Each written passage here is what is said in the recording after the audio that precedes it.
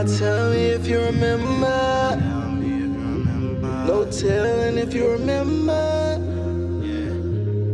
I'll never forget. I'll never forgive.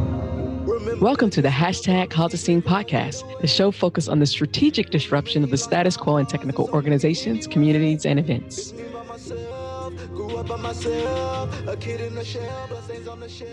And hello, everyone, and welcome to today's episode of the hashtag Cause a Scene podcast. I am so happy to have another fabulous Black educated woman, Dr. Faye Cobb Payton. Would you please introduce yourself? Good afternoon. My name is Faye Cobb Payton, as you mentioned. I am a full tenured professor at North Carolina State University. My area is information technology and analytics. I have been a professor for a number of years, have worked in corporate for a number of years, have some experience in government, and ready to have a great conversation with you.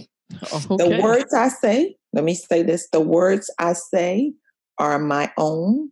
They are not representative of any institution that can say that I'm an employee there. So this is me speaking. All right. You've been warned. All right. So we always start the conversation with two questions. Why is it important to cause a scene, and how are you causing a scene? Well, when you sent me those two questions, I had to say, how are we defining a scene? So I'd like to think that a scene is a disruption, but it's a disruption for a cause that is a worthy cause to take up, right? So how do I cause a scene? Sometimes I think I cause a scene just by being in the room. Sometimes I think I cause a scene by the things that I publish and research. Sometimes I cause a scene because what I say is not necessarily something that everyone would agree with, and I'm okay with that. I really am. I'm comfortable with disagreement. What I am not comfortable with is lack of respect, marginalization, hyper invisibility. I'm not comfortable with those things. So I think causing a scene means to work against systems, forces, ideologies that cannot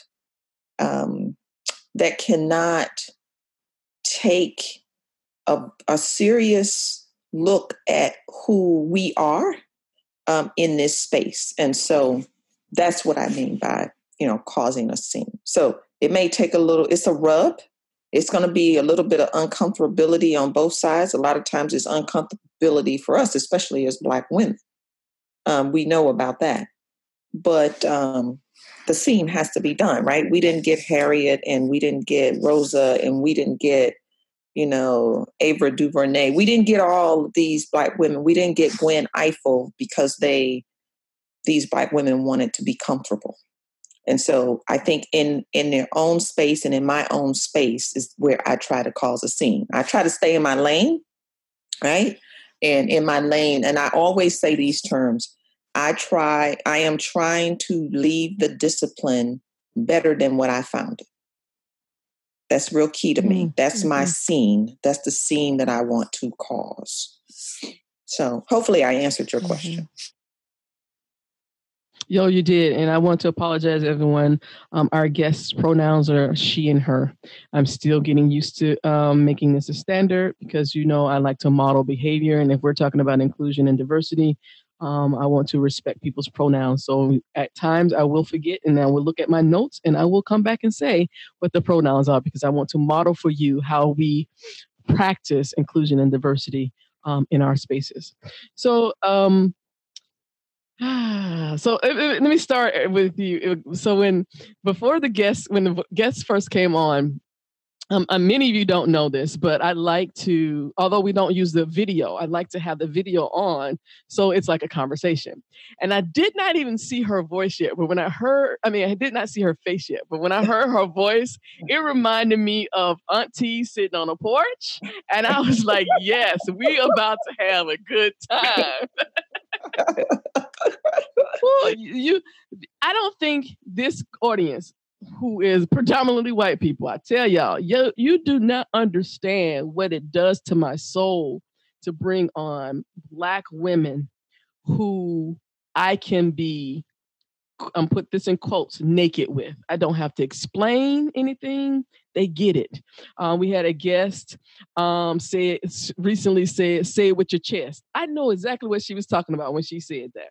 Mm-hmm. There are some things that I don't care where you are in the United States. If you're a Black person, particularly a Black woman, there's a similar vocabulary. Mm-hmm. And to hear the sound of the deepness and richness of your voice that came through before I could see, I was like, yes, yes. Because this work can be very isolating. Sure. It can be very isolating. And I want you to talk about, because I've brought on, one of the reasons I keep bringing Black educators on, Black academics on, mm-hmm. Is because this community is predominantly white. And it's predominantly white with people who do not have degrees. Now, I'm just going to, let's be honest about this. It's a whole bunch of white folks who have been given the benefit of the doubt, who assume positive intent and do not have the scholarly mm-hmm. backgrounds or mm-hmm. the lived experience. I'm going to say not or, plus the lived experience to understand some of the traps, some of the harm that we create just because we're ignorant of what's going on. So I continue to bring Black women, scholared Black women, not to prove anything to y'all, but to showcase their work so that you know, as I always say, Black women are the moral compass of this country. We are driving this scholarship. It's not just white women. It's not just Indians. It's not just Asians. It is all of us. And Black women are at the forefront. We are the most degreed people in this country. And we're there for a reason, because we already know if we don't come with the papers, we get discounted. Yeah. To that, I would say that there's a certain level of credentialing that brings one to the space.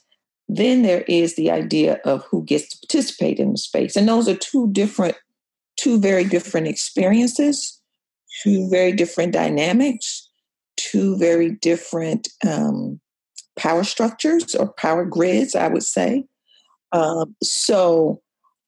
Yes, higher education and all of that sort of gives you one layer of path, if you will, for being qualified, if we're going to use that word.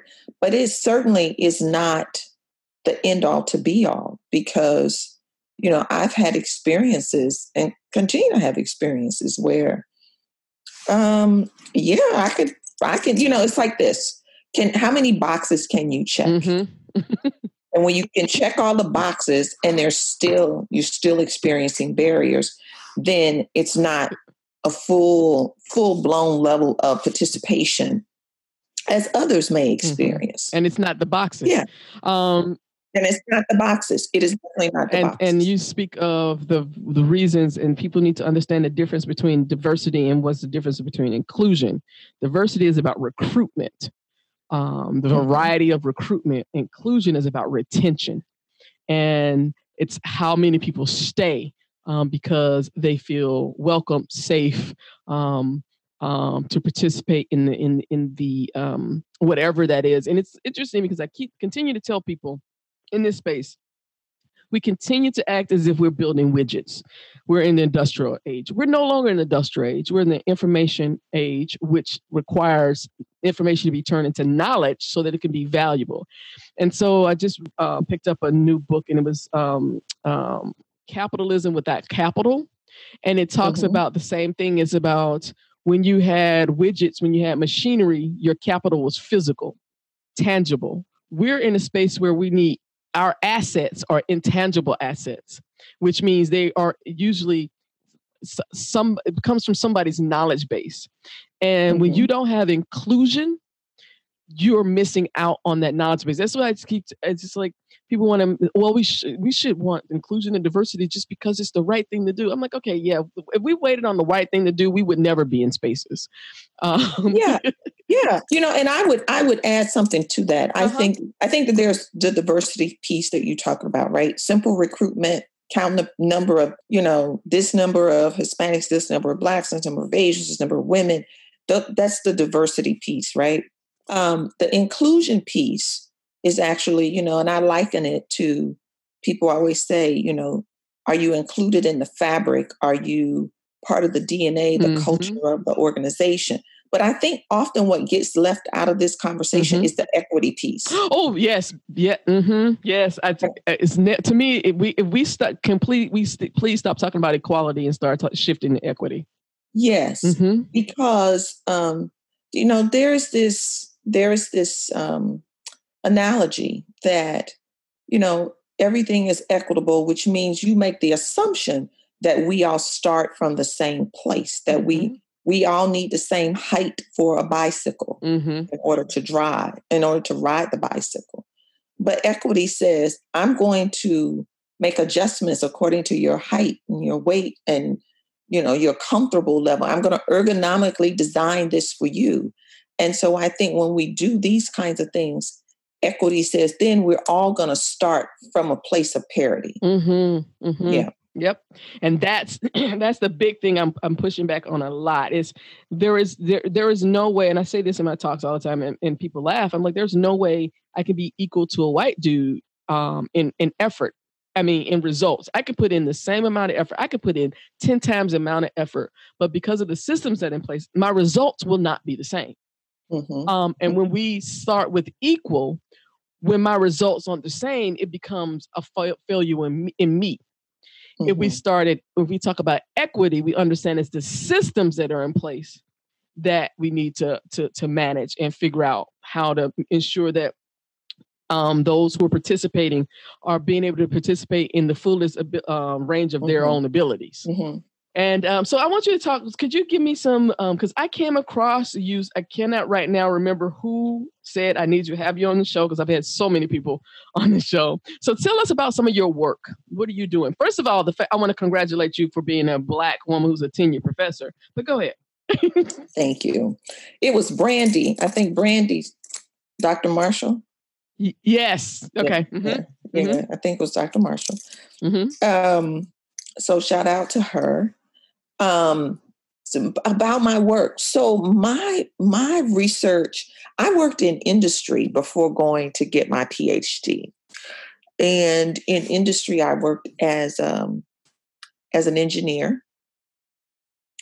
And I left industry, and I also worked as a consultant. So I left industry and went to get my PhD. And in my PhD process and my research has really looked at this intersection of technology and healthcare delivery, particularly when it comes to data and data quality. That's how I started, right? And then I was designing systems based on certain episodes of illnesses. So I designed systems that were used for persons that were living in socially isolated environments because of their medical conditions, like caregivers of Alzheimer's disease patients and dementia patients and persons living with HIV, because back then, HIV had this real stigma associated with it. And the work involved designing those systems, modeling those systems, but also looking at what kinds of data came out of electronic medical records to inform decision makers in clinical settings. And then I had this experience, honestly. And I was going along just fine, doing my research. I literally fell into what people would call the diversity research, asking the questions, where are the other people that look like me? And I fell into this work and started doing more work around diversity and representation in computing. And then I took another turn when it came to the healthcare work because a student of mine had a bad experience with a healthcare environment. And she was a Black female student. And so I sort of took a look at what does it mean to have inclusive design, especially inclusive design for systems that are intended to address certain episodes of illnesses, particularly for Black millennials, Black females was the intended target. And I got into that work. And now the work really is focusing on even more of that, but using analytical techniques and then looking at some of the issues around social justice in AI and health design and representation across tech. So the healthcare piece still remains very salient and important to me because that's where I started. You see, I was one of those people that thought I wanted to go to medical school until I had a chance experience or a curriculum experience in high school where I had to go out for clinical rotations and saw too much that my stomach could take. And I said, no, I need to be on the other side of care. So that's really where my work is. It's anything that deals with where are disparate systems people and how can technology either I wouldn't say level the playing field, but raise awareness to issues that are otherwise gone unintended by the technologies that we create. Okay, so what you said was at a very high level.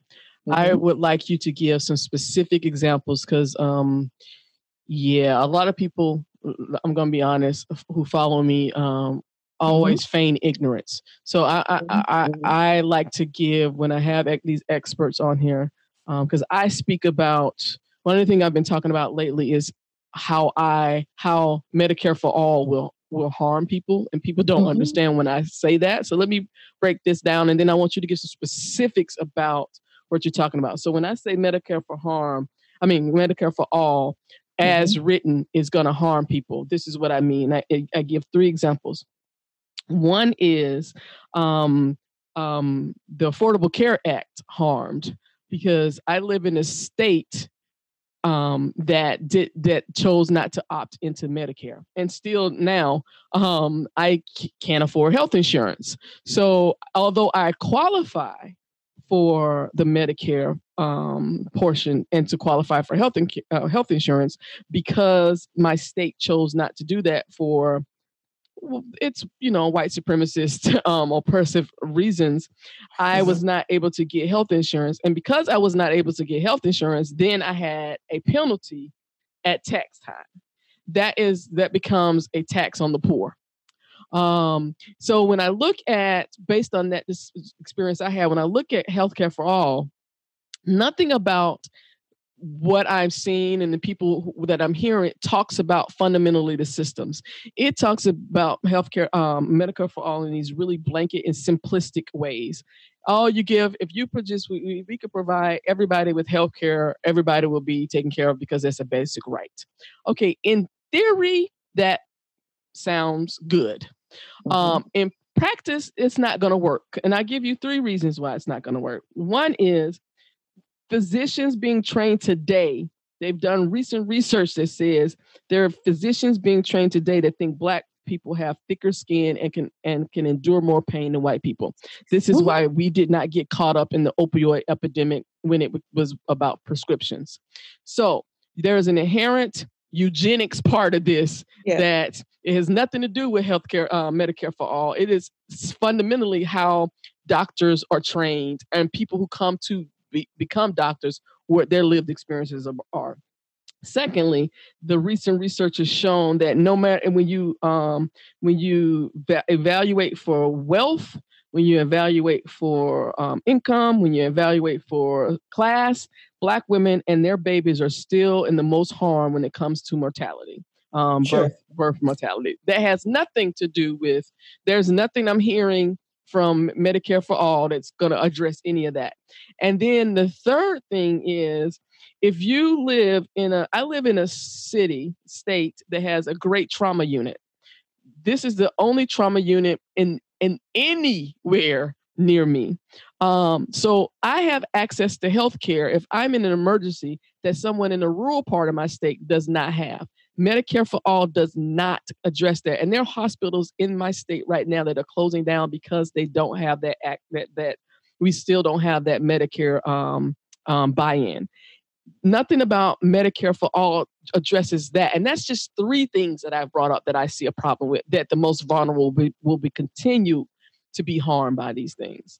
Mm-hmm. So now I want you, as an expert, as a person who has researched this, can you give us some examples of the challenges you see related to information technology, analytics, and healthcare?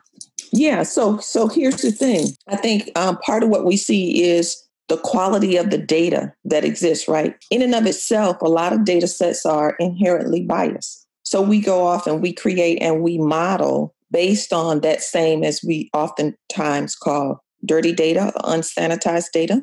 So that's one effect going in, right? So we got the dirty data going in. We have the model that's impacted by the state or whatever we're going to code or write just for your users, right? So we'll know. So if I'm looking to find out what's the links between women and outcomes of birth rates among all women. So I got that dirty data going in. I have a model that's based on that dirty data. Now I'm making decisions. I'm interpreting results, or in the case of physicians or doctors or nurses or any of the clinical providers, now I'm making decisions based on that dirty data. Inherently, that's on top of the biases that you speak of, because that is true. It is true that irrespective of income levels, irrespective of geographical locations, Black babies have a shorter lifespan than any babies, regardless, right? That's a known, that is fact. We cannot argue with the facts. Those are the facts. Everyone in the hashtag Cause the Scene community shares the same common beliefs based on a set of 4 specific guiding principles. 1, tech is not neutral, nor is it apolitical. 2, intention without strategy is chaos. 3, lack of inclusion is a risk and increasingly a crisis management issue. And lastly, but most importantly, 4, we must prioritize the most vulnerable. To find out more about the guiding principles and adding them to your Twitter profile banner, please visit #CauseTheScene.com. You cannot argue with the facts. Those are the facts. So I'm in a state that has been apparently addressing these issues for the last 20 years, but addressing and actually implementing and making changes in policies have not taken place. So that's where my research comes in, right? I am here to bring questions and bring recommendations to. So I'll give you an example. One of my research colleagues and I, we decided to take a look at what diseases actually are prominent among women. And if we can take a look at what are the diseases that are commonly impacting women by race, ethnicity.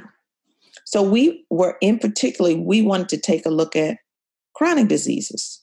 So we know women are, especially women of color and Black women, are impacted by things like heart disease, diabetes, chronic respiratory, a number of these diseases, right? But what happens when we look for certain populations, a lot of times decisions are made based on one disease. But when you have heart disease that is combined or mixed with someone that has, let's just say, diabetes, then you might need to come up with a different treatment plan, particularly for Black and brown women, if their scenarios are showing that there is a correlation or causation between multiple conditions as opposed to just one condition. So I hope I'm saying that in layman's terms so that everyone can sort of understand it. And it's important that we continue to shine light on these kinds of scenarios. Here's another one. Let me kind of girt that a little bit because I need them to understand. It is not uncommon. I have a friend who just turned 45 years old who has both high blood pressure and diabetes. Right. That is not uncommon among Black women. My aunt died in her early 40s from undiagnosed diabetes. Hypertension. Yes. And when she finally realized what was going on, by the time they got it, it was total organ failure, sepsis, and then death. Yes. And so not only that, so we've even looked at issues around breast cancer, where we've seen that particularly in Black women, where the data have shown that Black women are diagnosed much later in age. And when they are diagnosed, the severity of the disease is quite daunting, right? So you're getting a stage 3 and stage 4 much later in diagnoses as opposed to earlier diagnoses where treatment probably could have helped. So those are the kinds of things to raise awareness and, as you would say, cause a scene around very much the lived experiences that we have. And so that student that brought something to light for me also brought to light what eventually came out was, we were looking at a large part of the issues around sexually transmitted diseases and particularly HIV.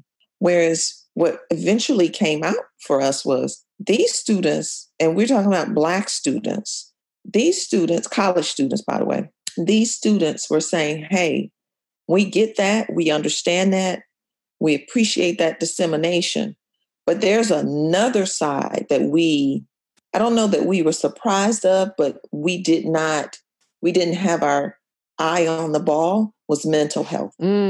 And so in listening to how they use technology and what they say in social systems and analyzing, using analytical tools, we were able to pick up on the mental health cues that young people were telling us, right? They were right there. They were telling us. And so that's what I mean by causing a scene, and you heighten awareness of, and you say, look, these are the things that need to happen. And we are Black women that are doing the work. Not saying that anyone else is not doing it, but we also are contributors to this work. So what were some of the indicators? Because now I'm fascinated. So you were focusing on HIV, AIDS, and what were the indicators in the data that brought up the red flags about the mental health?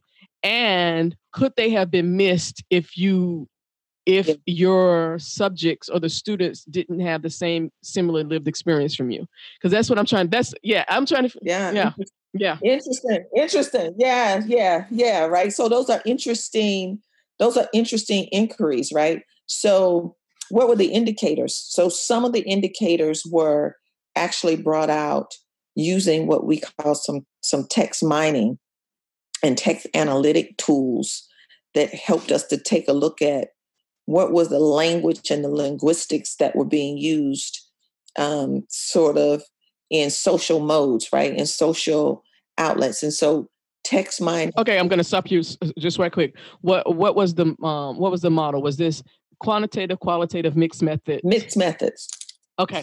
And I'm glad you said that, because tech is so heavily, fall so much on quantitative. Yeah. And I'm like, you need qualitative to understand qualitative. You need the lived experience. Right. So go ahead. Right. So that's a good point. So we started out with qualitative because we were big proponents of, and we are big proponents of, the richness of the data will be missed by all of the quant. Right. And so we were hearing what they were saying in a qualitative zone. And by the way, for people there are certain groups of people that think that qualitative is, not as rigorous or not as valid, but there are ways to quantify qualitative data, which is what we did. So we got the lived experience. So we listened to that. Then we went to the tech to see, could we validate what was being said based on the lived experience? That's how we did it. The second thing you asked is, could we have gotten that level of granularity had we not been Black women, right? And if the students had not this level of trust? I think not. I don't think so.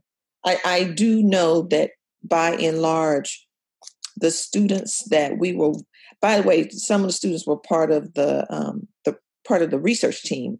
I think that also helped as well. But that speaks to relationships also, and there's a level of trust. There you go. Exactly. Exactly. And that's one of the big things that's missing when we go back to, when we talk about inclusion and diversity, and we're talking about being and all these other things. There's a trust that must be underlining any relationship if I am to put myself out there. And so you're saying the fact that some of the students were a part of the research, some of the students. So this is really about relationships. And I've often said this to, when I've given talks or talked to young people, it's not about how well you can code. It's not about you designing your system. It's not about how well you know a network server protocol. These things and what you and I are talking about in terms of what a large part of the body said, large part of the scholarly community calls inclusive excellence. This is really about relationships, and failure to be attuned to relationships means that we're not using all of the levers and all of the assets that we have in community to make this happen, nor on the flip side, nor are we being represented in spaces and places where we traditionally have not had voice and, I would say, large-scale influence. And I want to bring something.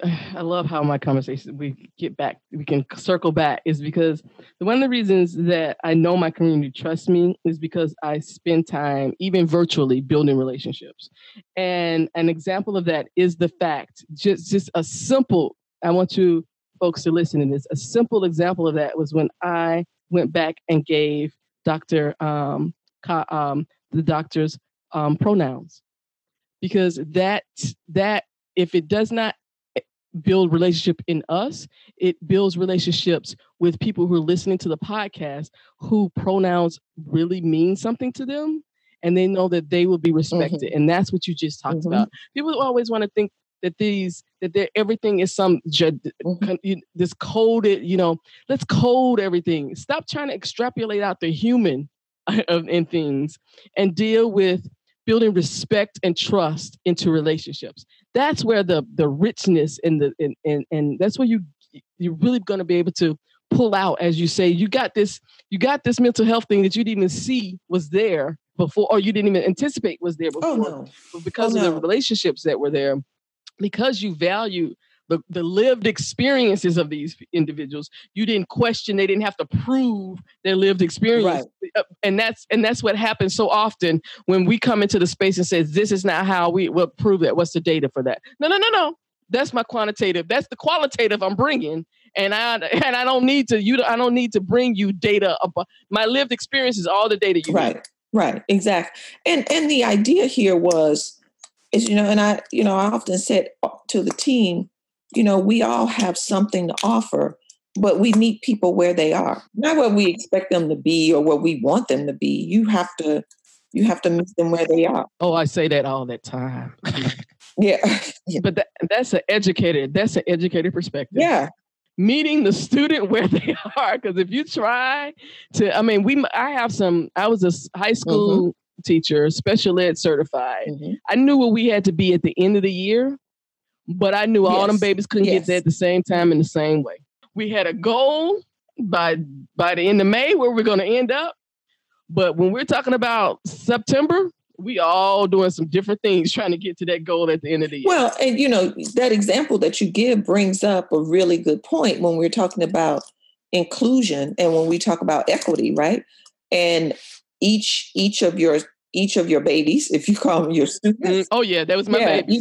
Each student, you had to give them a bicycle, a stand, or something based on where they were. And this is the same thing. This is no different when we're talking about inclusion in this space called tech, or, I also think that the reality is, you bring up another good point, persons with disabilities. You have to meet people where they are. It is not a one size fits all. And I say, we have to stop looking for simple solutions to complex problems. We really just have to, there is no one size fit, even in homogeneous spaces, there is no one size fits all. Yeah, right. And so this gets to, this sort of gets to what people have parsed out of Kimberly Crenshaw's intersectionality aspects, right? I mean, this is diversity amongst heterogeneous groups that does exist. I mean, it's interesting because people seem to think that, all Black women, it's something's going to fit all Black women. Well, that's not necessarily. Yeah, we're not a monolith. Yeah, we're not a monolith, and we have our intersections just like everybody else. Yeah. Yes. I never know where these conversations are going to go, and I'm really enjoying, because I am finishing up my doctoral program, and when I stepped away from a year for a year, and I'm back in it, and I'm like, oh my God, this should be mixed methods. And my friend was like, Kim, it's get it done. We're not changing it. You are getting it done. You can do the other research later. Right now, we need to. That's true. That's true. Now that I'm with your friend. Exactly. Right? Yeah, I'm with your friend. But I see after a year of just taking off and doing the work and working with my clients and stuff, I'm like, oh man, this would be really good. But yeah. And so I say that because again, we're always trying to extrapolate out the human part of things. We're always trying to get things down to the what we consider unbiased, quantitative data. But even that is never unbiased, because whomever created it had a lived experience.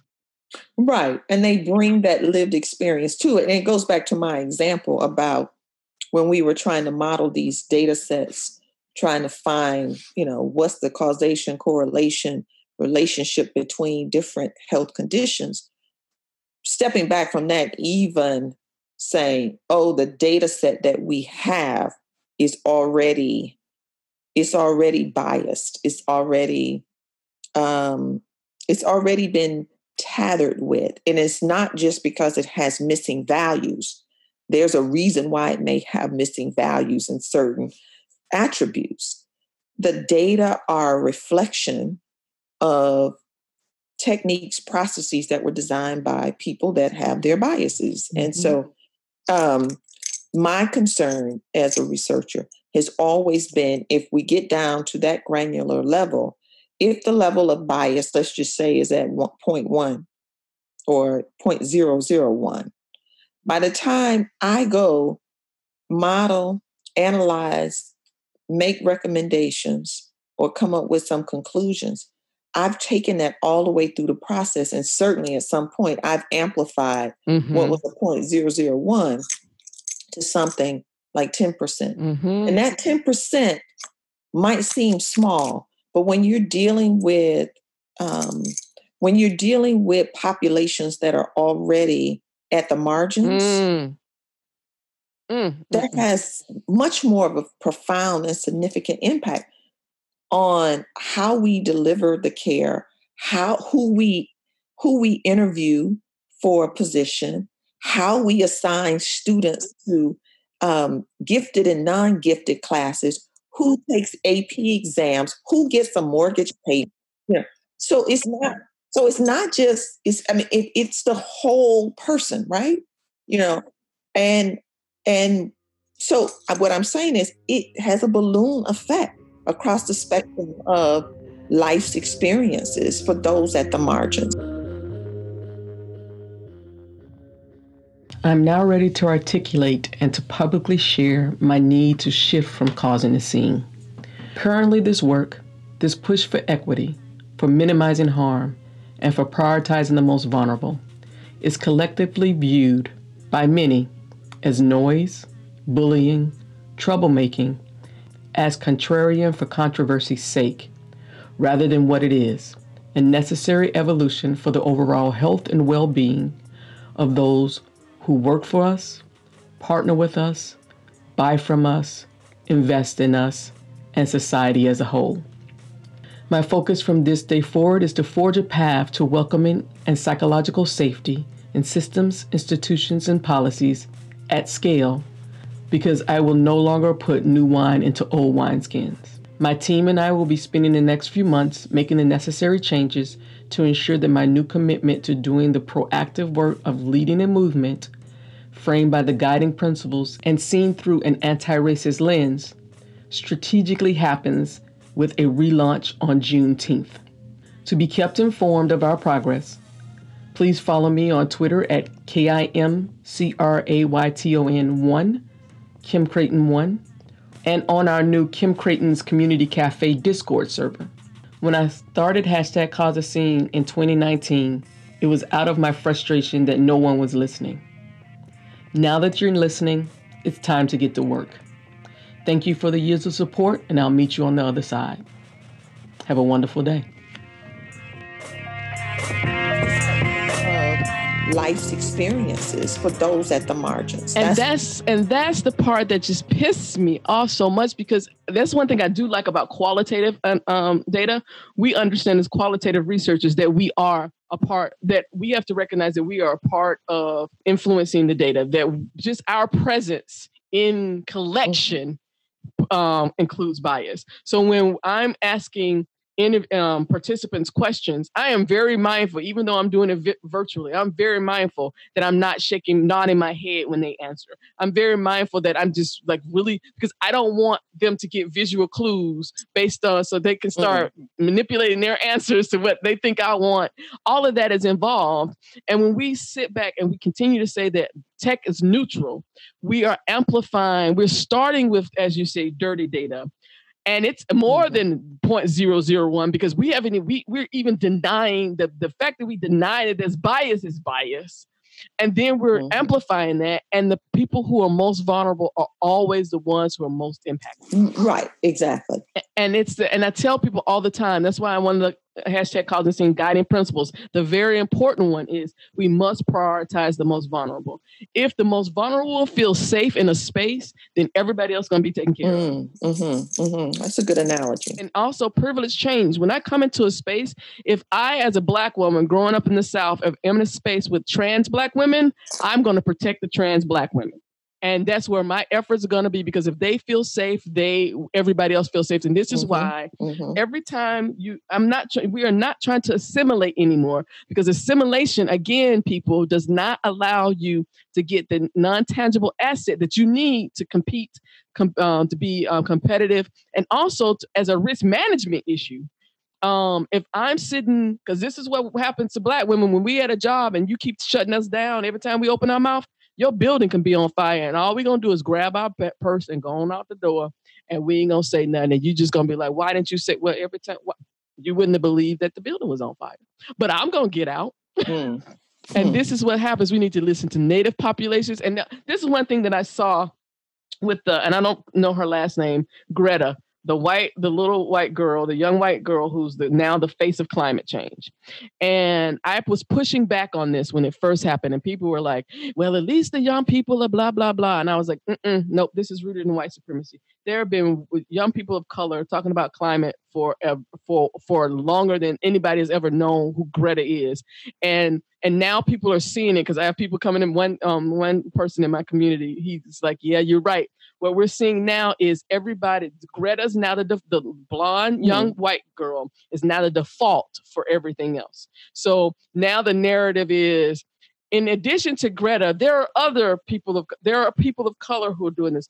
Greta, it's like we've made her the default, the face of climate change, where there are people being indigenous communities all over this globe Black people young Black people like the girl in Flint who've been talking about this stuff forever, but no one has listened to them. And now they are, because now we have a default, which is whiteness is always a default. Now everybody else is measured against what Greta does. Well, I think the challenge in that is, and the literature bears it out, what is the default? And that default aligns with who gets credence or who gets credit, but it's also about who's controlling the narrative. Yes. And I think controlling that narrative and who gets to tell the story, who tells the story, I think those are definitely things that impact our experiences in this space called tech. And that's what's really causing a lot of people angst right now, because there are people with different lived experience demanding that their stories be told, demanding that they tell their own narrative, and not defaulting to the narrative that has been out here. And I see that, I don't know if you noticed with the 1619 Project. She's getting a lot of pushback from other historians, and she spoke about it on not Jimmy Kimmel, not the Daily. What's the guy from South Africa? Oh, Trevor Noah. Yeah, she was on his show, and she said she gets it, because there have been people who've built their whole reputations in academia on this one narrative, and so when you have someone else coming in and saying, but that's one side of the coin. Let's talk about another, the lived experiences of some other people, and that totally contradicts the happy Negro that you've been portraying. Yeah, I get it, because now your whole scholarship has been based on this. Your whole reputation has been based on this, and we're seeing publicly how fiercely these individuals are fighting against what you speak of. Is this is one thing I talk about, and I like to hear because I always say facts change, truth remains the same. Depending on who gets to tell the story, that's who says what the facts are. But that does not change what the truth is. And we saw it with not the rise of Nazism. We saw it everywhere there was communism. The old books were thrown out. We saw it in the United States after the Civil War. When the group of white women got to decide the textbooks and wrote a totally different narrative of the victories in the Civil War. The people in power get to tell that narrative, and the people in power, and I say this all the time, always paint themselves as a hero or victim. They are never the villain. So what do I think about that? You asked. There's a book. There's a book out that talks about, oh my gosh, what's the name of it? White Fragility, I think it is. Yeah. And I think this is something, so the issues that we're talking about here, I think what is important is for young people, younger than me, certainly, for young people that are working to get into this space, is that their awareness of these issues need to really be attuned, right? And this impacts the workplace environment. This impacts the complete lived experience, but also, and I go to the workplace because tech seems to be this place that thinks that if you're technically sound and everything else will fall into place. And that's a false illusion that we've set up, right? Because if you can code, if you can do this, you can do some engineering, you can do some mathematics, then you're sort of protected. So we put a lot of reverence on the technical aspects of what happens in educational systems. But once you leave those educational systems and then go into workplace environment, whatever the workplace environment may be, whether it's industry, whether it's nonprofit, whether it's academe, these are lessons. Those lessons must be something that young people learn, because it will impact how you experience your day-to-day in the workplace environment that have nothing to do with your technical aptitude. Nothing at all. Yep. And unfortunately, what has happened is there's a lot of work around this idea of resilient, I call it resilient up the people, but not the structures for which the people will navigate in, right? Whether they're school, workplace, wherever they're going to work. The systems haven't been impacted at all. Not at all.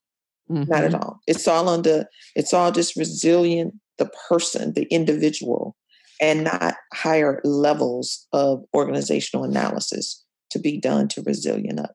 The other thing I would say, you said about the 1619 project, that brings into question this whole line of research that has been done because she's changing the narrative. Well, I would venture to say, you and I started out by talking about diversity and inclusion and moved to diversity, inclusion, and equity, which is also in itself has become big business, right? And not everyone that proclaims that they are advocates and allies of the work or advocates of the work are actually advocates of the belief of the work. And I think those are two separate things.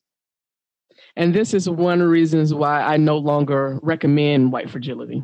Because what I've seen when Robin DiAngelo wrote white fragility is an academic term. It tries to explain the responses white people have when race is brought up. In the real, to me, it's another example of theory meets world, and it doesn't pan out. Because in the real world, what is happening and what we see constantly is people using that as an excuse not to do and to continue causing harm. And so it's but that's white fragility. No. That's willful ignorance, and you still have a consequence for that. So they're screaming, but that's white fragility, which for them it means, and for them I mean whiteness, and y'all know it. For you it means, but it's like having a cold. I have a cold, I can't control that, so I need to go. No. You can take your little tears and you can do whatever you need to do with your white fragility, and go get counseling or whatever you need to do, because what it does not address is white fragility is the cause. There's often, the majority of the time, the effect is something negative to a vulnerable person. And that's what no one, and she talks about it in the book, but that's the part that people aren't they know the language of, like you just said, that it's everybody wants to be woke now, so people know the language of anti-racism, but to actually do the anti-racist work will cause them to be uncomfortable and face some complicit behaviors that they have, and they're not doing it. So yeah, I used to recommend it as a kindergarten. I guess I still, as a kindergarten level, if you want to know some language and why you act like this, try that.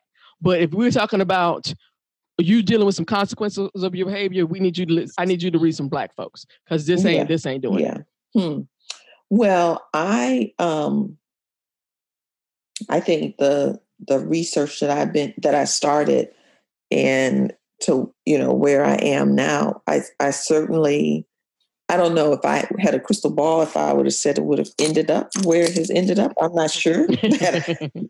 I definitely know mine was I was just following the path. I was not playing. And my reality is that when I started, you do what you need to do in order to get out, right? And so I picked a topic that I was very interested in, and then there's this thing that's called tenure, right?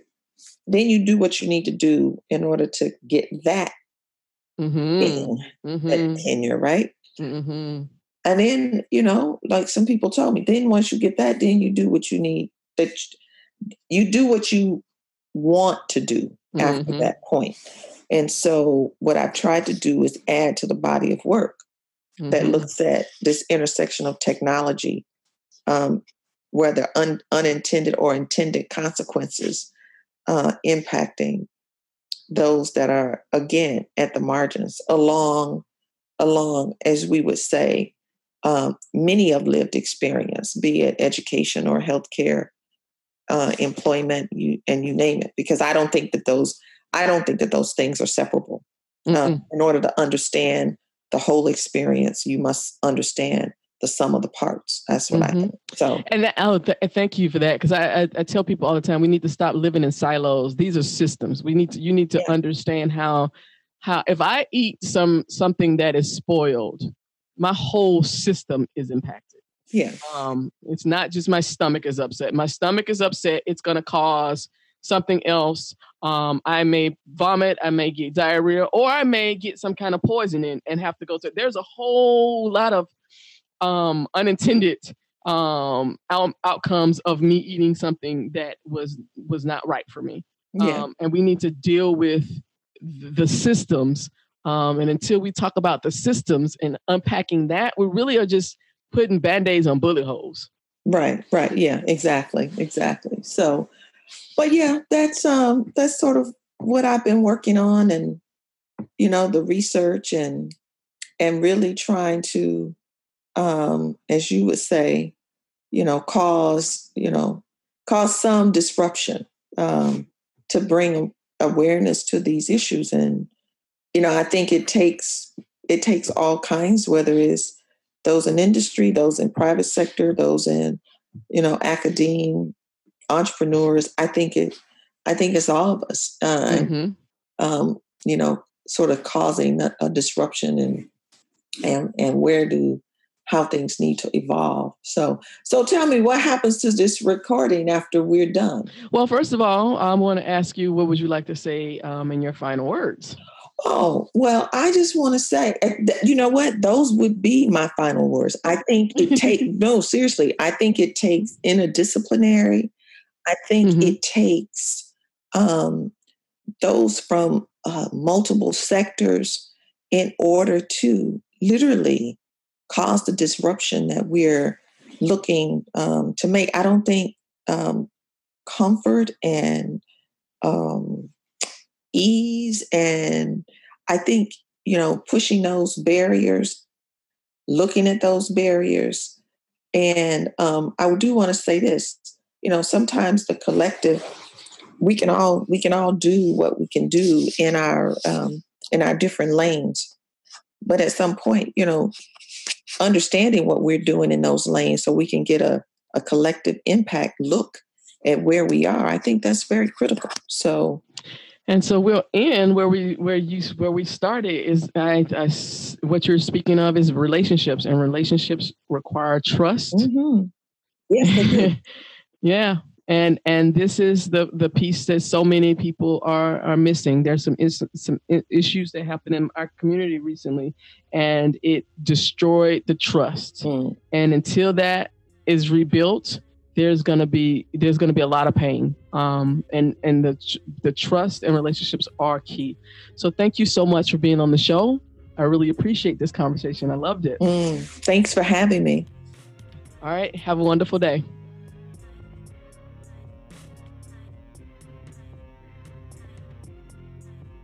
Thank you for listening to this week's episode of the #Cause a Scene podcast. And I'd like to thank all our current sponsors of the podcast and the #Cause a Scene movement. Of course, we strongly encourage everyone to become an individual sponsor of the #Cause a Scene community. Just visit the website at #causeascene.com to sign up today. On behalf of everyone here at #Cause a Scene, we'd like to thank you again for listening to today's show, and have a wonderful day.